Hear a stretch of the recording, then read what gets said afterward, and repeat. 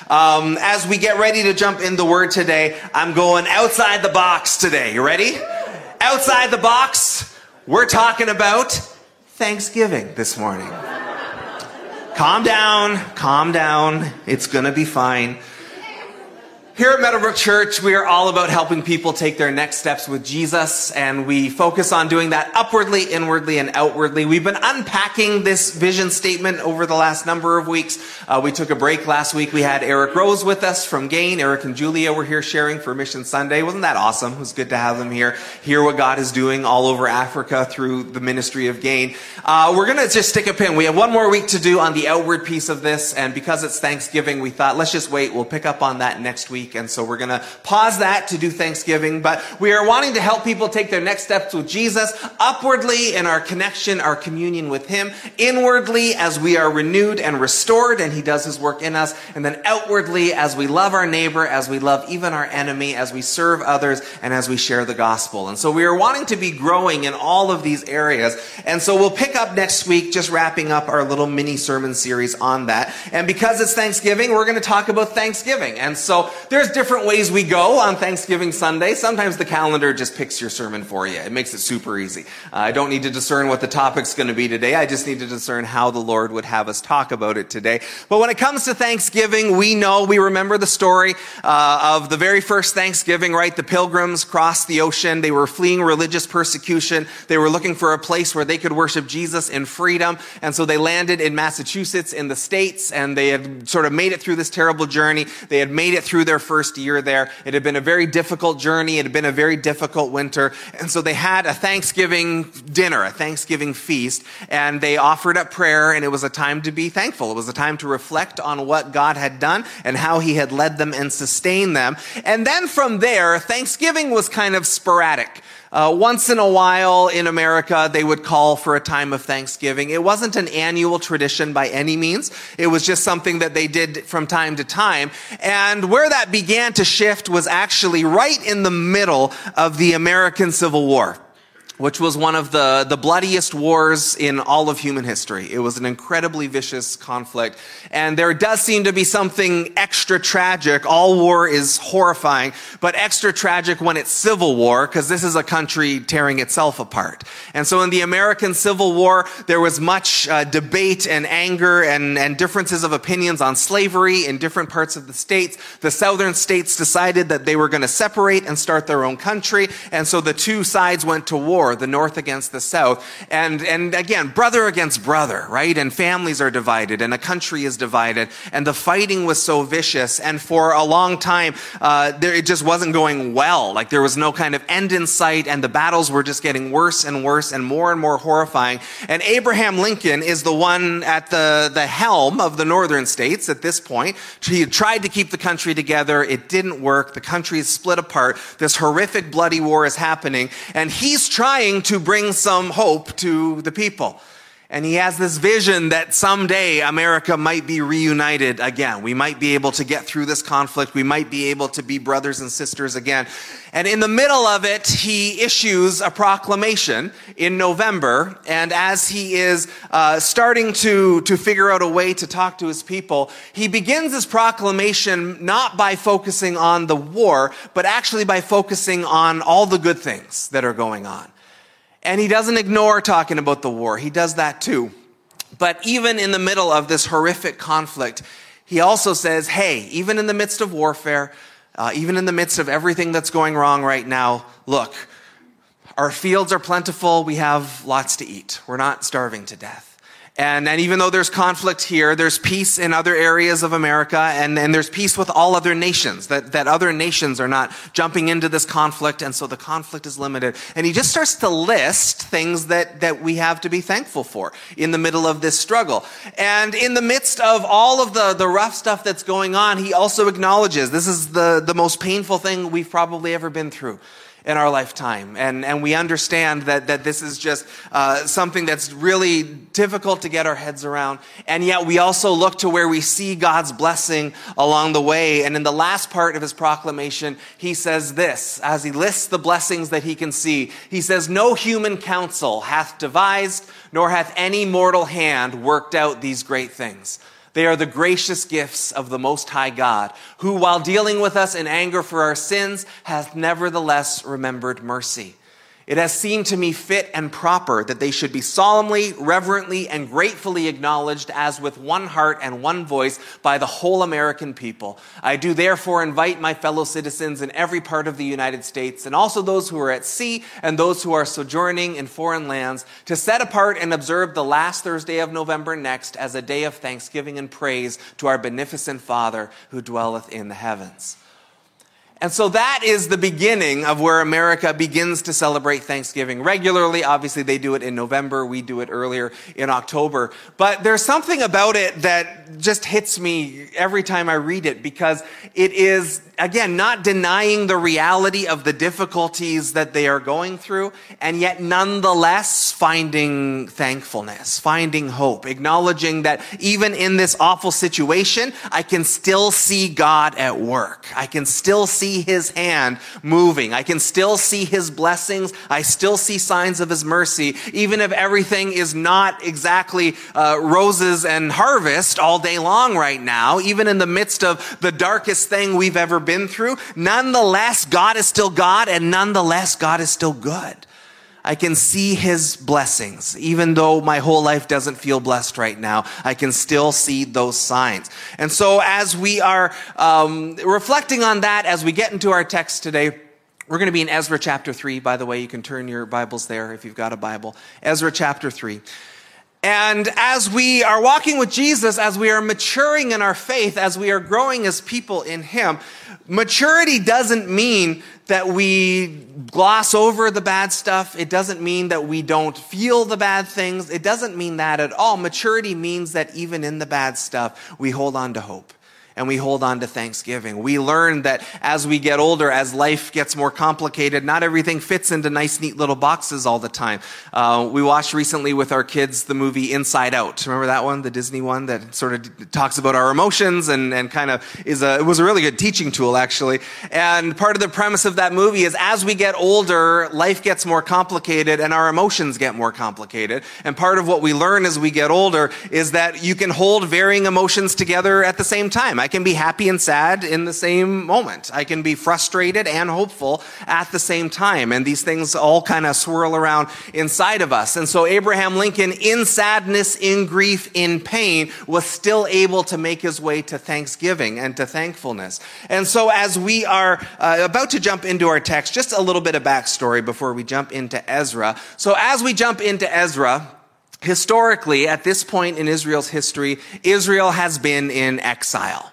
Israel had been kicked out of the promised land. God had brought them out of Egypt. If you remember, the Ten Commandments or Prince of Egypt, how vividly these movies paint this picture of God coming down and bringing Israel out of Egypt with signs and wonders, bringing them through the Red Sea, bringing them through the wilderness, bringing them into the promised land that he had promised to Abraham. And as that happens, as God brings them there, he gives them his law, and he says, this is what righteousness is, this is what holiness is, and he gives them a set of commandments, and those commandments come with blessings for obedience, and they come with disciplines for disobedience, as all law does. And as that happens, one of the things that he promises them is that if you walk with me, you will have the land. The land that I promised you will be yours. I will keep you in that land. I will sustain you in that land. But if you turn from me, if you run to other idols, if you abandon the faith of your fathers, if you walk away from my holiness and my law, if you do that enough, God had said, I will send you prophets. I will warn you. There will be warning consequences. But if you continue down that path, he says, eventually the land will vomit you up. That's the language that God uses. Eventually, you will lose the promised land.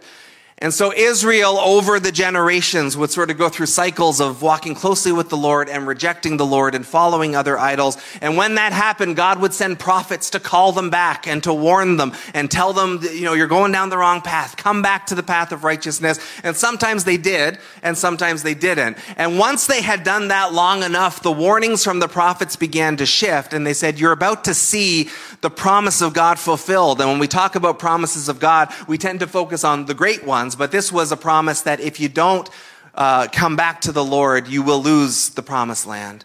And Israel still did not come back. And that is exactly what happened. And so first the Assyrians came in and took over part of Israel. And then later the Babylonians came in and they took over the rest of Israel. And they went into Jerusalem and they had broken down the walls and they had grabbed the people. They had sent them out and scattered them amongst the Babylonian Empire. And they had burned the temple of God to the ground. They'd stolen all the gold and everything out of it, burned it to the ground. And so Jerusalem is left desolate. Jerusalem is left in ruins.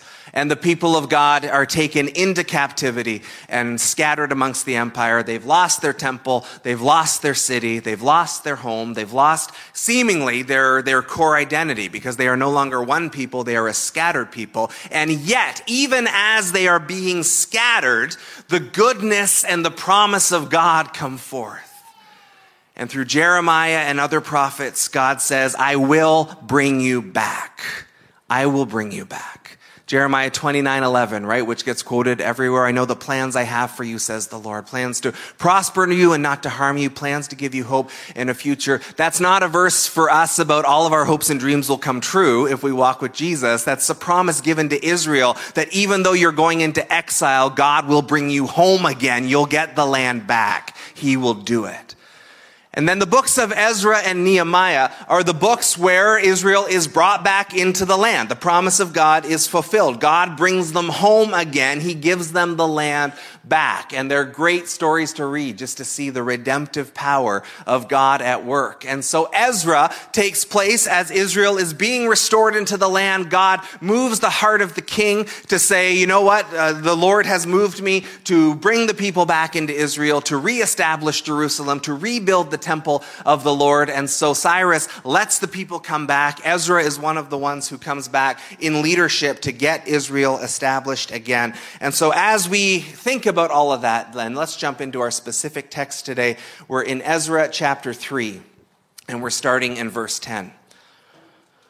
When the builders laid the foundation of the temple of the Lord, the priests in their vestments and with trumpets and the Levites, the sons of Asaph, with cymbals, took their places to praise the Lord, as prescribed by David, king of Israel. With praise and thanksgiving they sang to the Lord, He is good, His love toward Israel endures forever. And all the people gave a great shout of praise to the Lord, because the foundation of the house of the Lord was laid.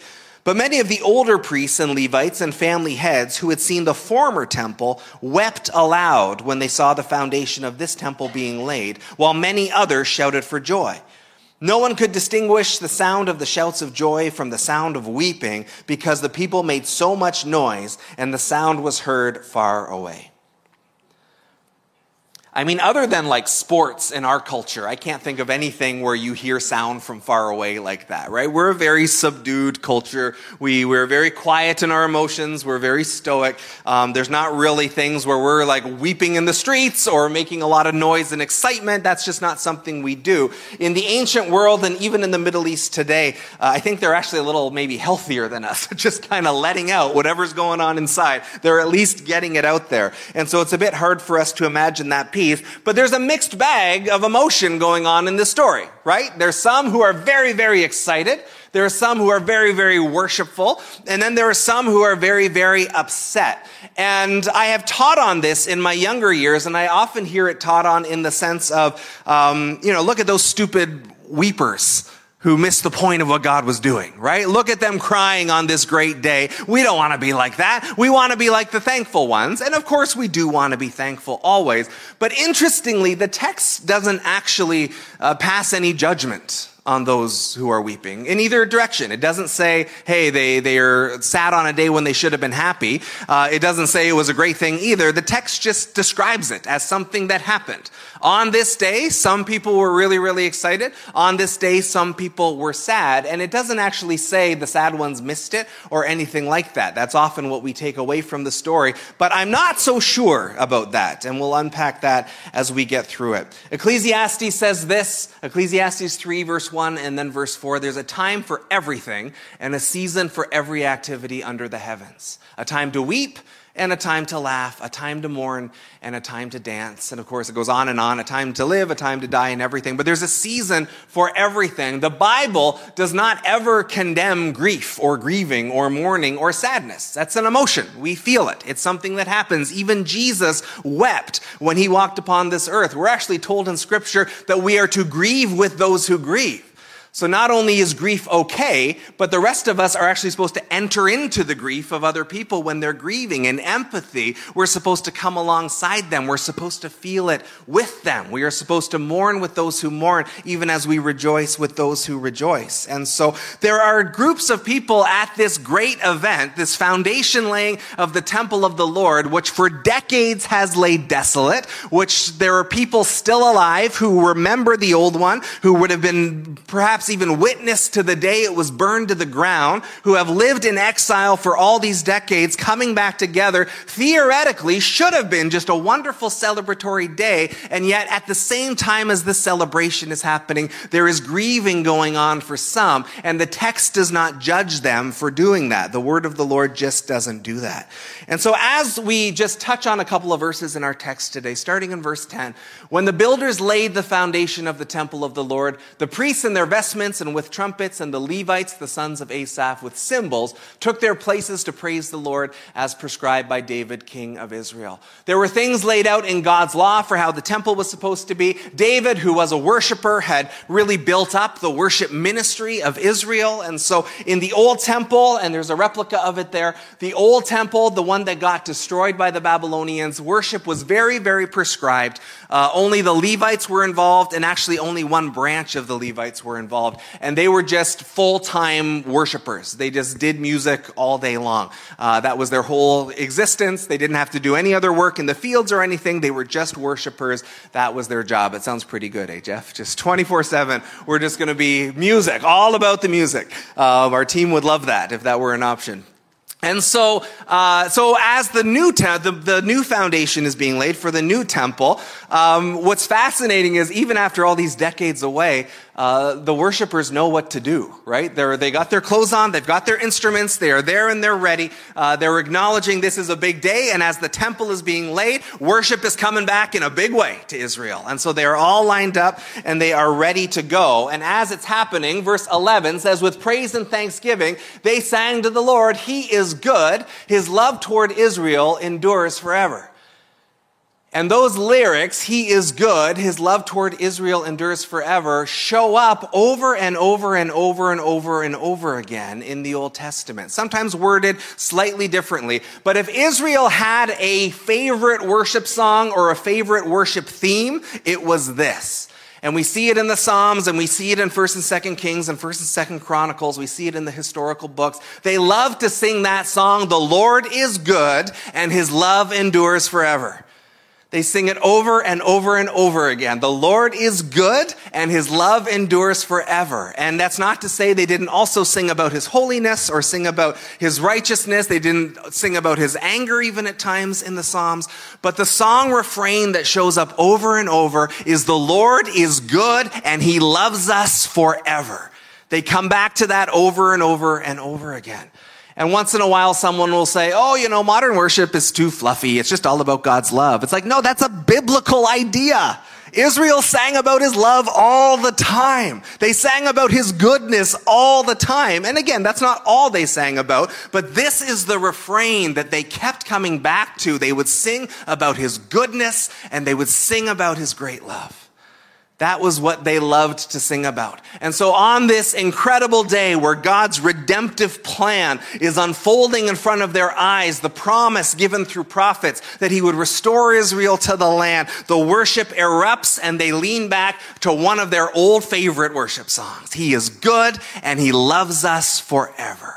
He is good and He loves us forever. That's the song they chose to sing that day. As that happens, second part of verse 11, all the people gave a great shout of praise to the Lord because the foundation of the house of the Lord was laid. So there's an eruption of worship. There's an eruption of it sounds like spontaneous praise. There's just a wonderful excitement in the air When you think of how long you've been waiting for God to answer your prayers in your life. And Israel at this point has been waiting again for decades for God to answer this prayer in their lives. And now it's happening. The day is happening. The promise is being fulfilled today. That Israel was dealt with by God because of their sin. Their sin had consequences, and so does ours. Sin has consequence, but God is merciful. Sin has consequence, but God's promise, his goodness, his mercy doesn't change. And so even as they are living out the effects of the consequences of their sin, that God in his goodness and in his love is restoring them back again. And so when they start singing, we're going to sing about his goodness and we're going to sing about his love. Right? Even though we earned what happened to us, God even then is merciful and forgiving. He is keeping his promise to us. And as we read through the Bible from Genesis all the way to the end of Revelation, it is the story of God's incredible redemptive power at work in creation. It is God who sets things right. That we are sinners in need of saving, and God is the Savior. God is the one who does it. His redemptive work is being lived out in this story, just as it's being lived out through all the pages of Scripture. God is undoing the things that we have done, and he is making it right. 1 Thessalonians 5:18 says, "Give thanks to the Lord in all circumstances, for this is God's will for you in Christ Jesus." And so they are doing that on this day. God is at work. We see what God is doing. We are giving thanks. And I mean, for most people on that day, giving thanks was probably not that hard, right? It was probably quite easy. It was probably overflowing because it was an exciting day. When things are going great, Thanksgiving is easy. Right? When our prayer got answered, Thanksgiving is easy. When our prayer didn't get answered, Thanksgiving is not nearly so easy. But we are told to give thanks in all circumstances. We don't have to give thanks for all circumstances, but in all circumstances we give thanks. For this is God's will for you in Christ Jesus. And you've heard me say this before. We don't always know what God's will is. Part of living this life with Jesus is discerning his will and reading the word to find his will and discerning where the Spirit is leading us. And so we're not always crystal clear what God wants us to do in every single situation. But one thing we know for sure is that it is always his will for us to be thankful. Because there is always something to be thankful for.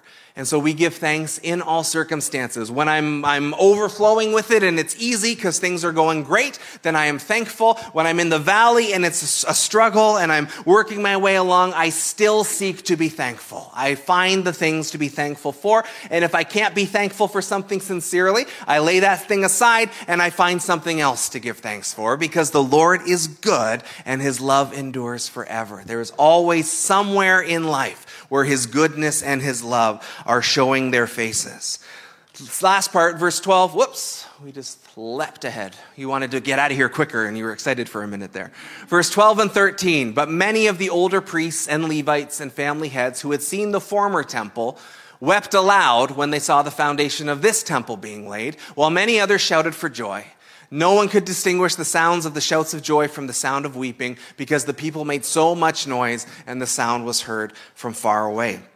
So there couldn't have been that many who remembered the old one, because again, they'd been gone for decades, so they must have been probably quite young when the exile happened. But there are some there who remember it. And again, we're not even given a crystal clear reason why. It just says that they remember the old temple and they are weeping when this one is being laid. We get a bit of a clue in the prophet Haggai. In Haggai chapter 2, the prophet Haggai was around in this time and lived and prophesied during this season of Israel's existence. And Haggai makes the comment that the new temple is really nothing like the old temple. The old temple was so much more glorious. The former house was so much more just extravagant, I think. And so that's kind of a clue that helps us in just making that clear, I think, that they're weeping because they just remember how amazing the old one was.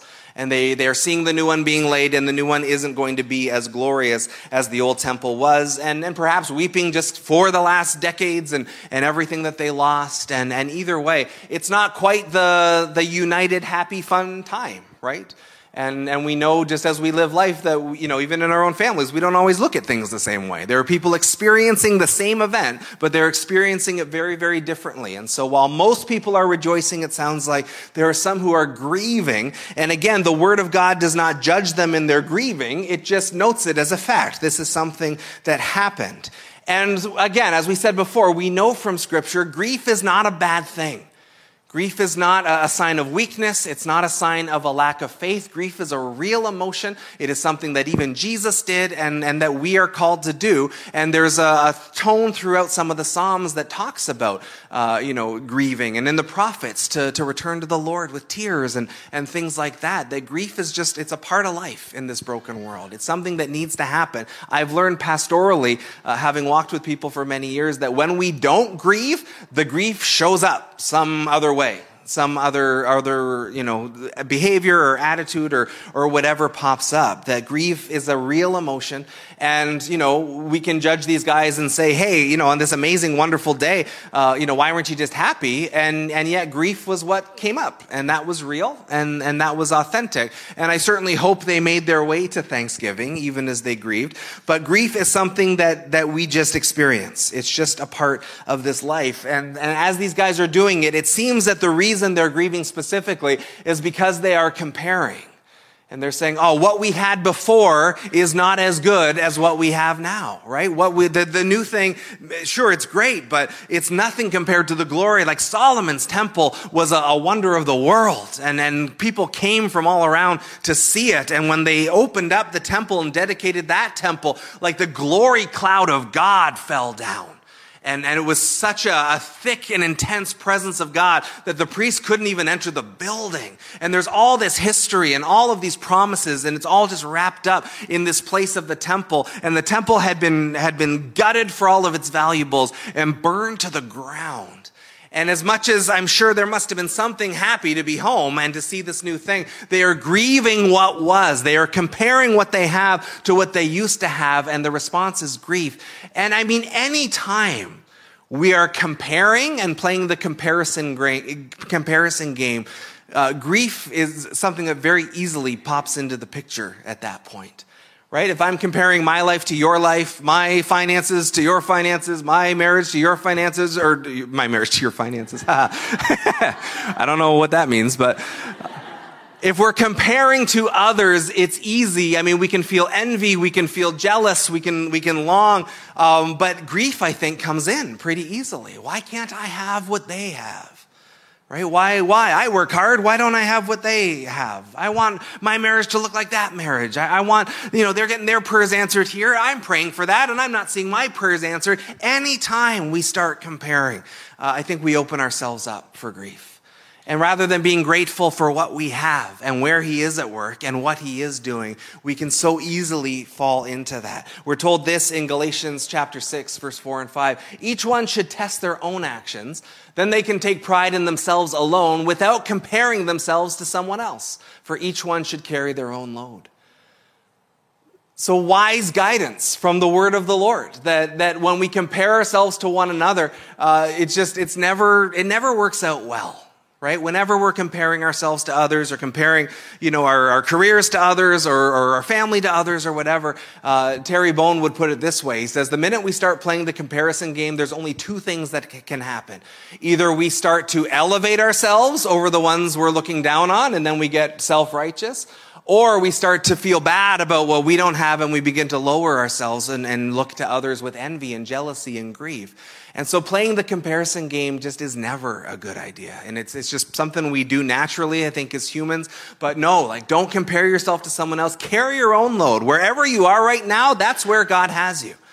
And that's not to say we don't look for more. It's not to say we don't strive for more. It's not to say we don't work hard. It's not to say we certainly don't pray and seek Him, but we don't need to play the comparison game. There's something about it that just pulls us out of seeing what God is doing right now. Right, where He is at work right now. I came across this quote this week. There's an account that I follow called Sketchy Sermons. Anyone know that one? It's worth following. Sketchy Sermons, just exactly how it sounds.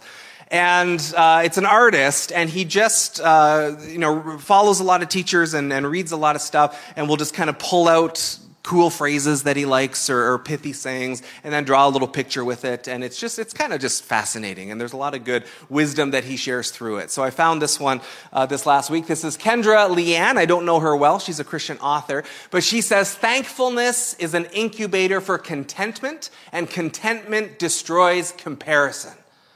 When we aren't comparing our lives to others, the pressure is off and we can live a life more simply. Thankfulness is an incubator for contentment. When I'm thankful in all circumstances, it gets my eyes off of my circumstances that aren't so great because I'm acknowledging the ones that are good where I see God at work. And when I'm thankful in those moments, my eyes get off of myself, my eyes get off of my problems, and my eyes get locked on Him and where He's working.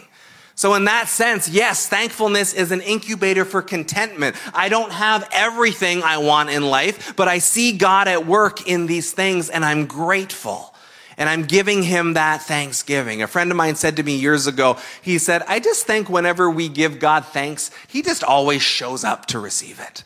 He's just always interested in receiving that from us. And I tend to think that that is true. Thankfulness is an incubator for contentment, and contentment destroys comparison. Because when I start being grateful for what I have, even if it's not everything I want, when I start being grateful for what I have, I stop comparing, I stop looking at others, I stop thinking about what I'm missing, and I start seeing God at work. And that's always reason to be thankful.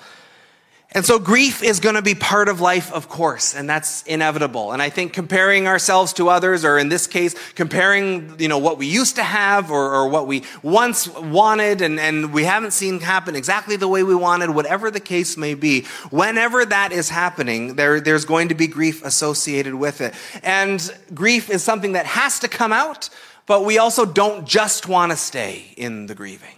And I do hope that whoever was there that day who was grieving eventually went, okay, you know what? We will mourn what we've lost. We do need to grieve. We did lose something significant. We have gone through a traumatic experience all these decades. We are grieving what we have lost. Good. That is proper and that is right. Loss always needs to be grieved, but we don't want to remain there just in grief. We want to always be moving towards Thanksgiving, It gets our eyes on the right place. And so as the temple is being laid, as some are rejoicing and some are grieving in that day, loss is worth grieving.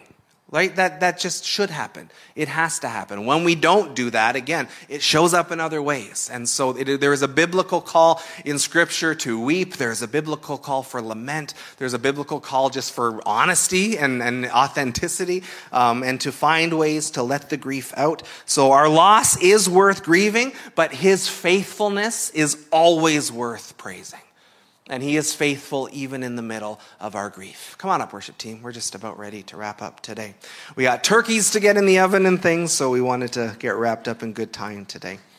Our loss is always worth grieving, but His faithfulness is always worth praising. And I know sometimes, we're always as Christians wanting to be honest. We're always wanting to be authentic. We're wanting to be open.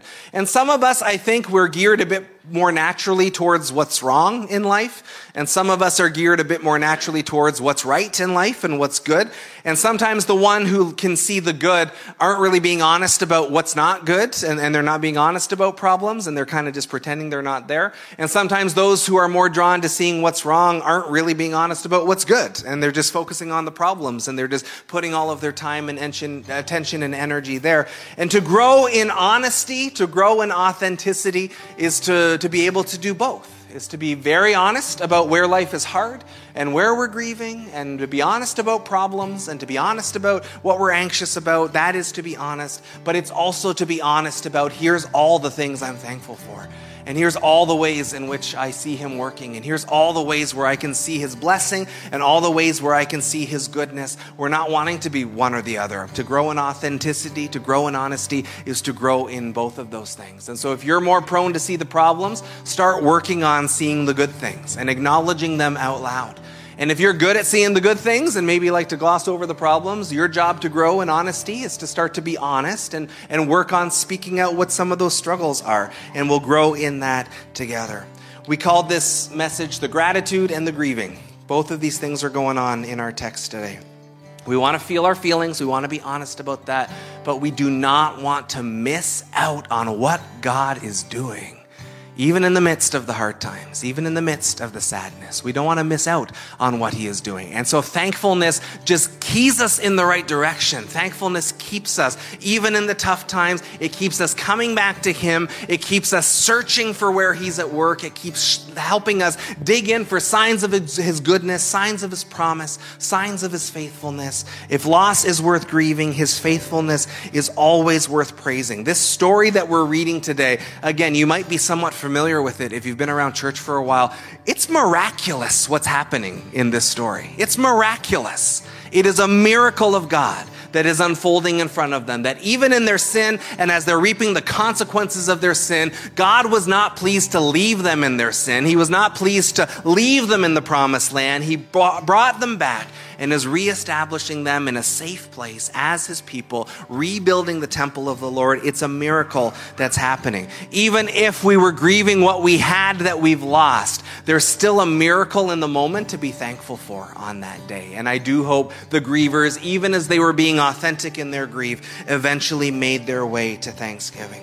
Part of maturing in our walk with Jesus is learning to be authentic in both ways. To be honest about where we're struggling, to be honest about what we see as a problem, to be honest about our fears and our anxieties and our griefs. That's part of what we're wanting to grow in. But we also have to be growing in our authenticity and our honesty about who he is and what he's doing and where he is at work. And so as we get ready to wrap up today, we're going to close with a little bit of worship. We're helping people take their next steps with Jesus, upwardly, inwardly, and outwardly. And as we think about next steps, all we're talking about today, I'm just going to give you a couple thoughts as we get ready to wrap up. And it's really, really simple. It's Thanksgiving weekend, right? It's a natural time for Thanksgiving. It's right in the name. It's built into why we're getting together and having our meals and seeing our family and all that stuff.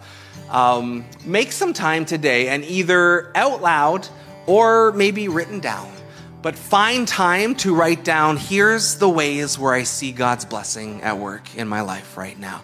If Abraham Lincoln could find things to be thankful for, even in the midst of the Civil War, we can find things to be thankful for wherever we're at and whatever we're going through. And so find some time either maybe to share with someone that you love or to write it down if that's an easier way for you to communicate that. But find the ways. And if you need to, hey, also be honest about what you're grieving right now. Be honest about what you're anxious about, but make sure you're taking time to land on here's where I see God working. And you know what I've learned is that as you do that regularly as a habit, it actually gets much, much easier. It's like a muscle. It gets way easier to see where God is at work, and he begins to show you where he's working that maybe you wouldn't have noticed before if you weren't looking for it. And so we want to be as honest as we can be about what we're feeling, even the tough stuff, but always, always, always moving to Thanksgiving, because we are called to give thanks in all circumstances, for this is God's will for us in Christ Jesus. Would you stand to your feet with me, please? As we get ready to wrap up, we are going to worship him some more, and let's just start. If you're distracted today because you got places to be and things to do, I understand that. We got a long drive ahead of us ourselves, and we got lots to do in the next day or two, but let's not walk away from this opportunity to start being thankful right now, just as we get ready to go today.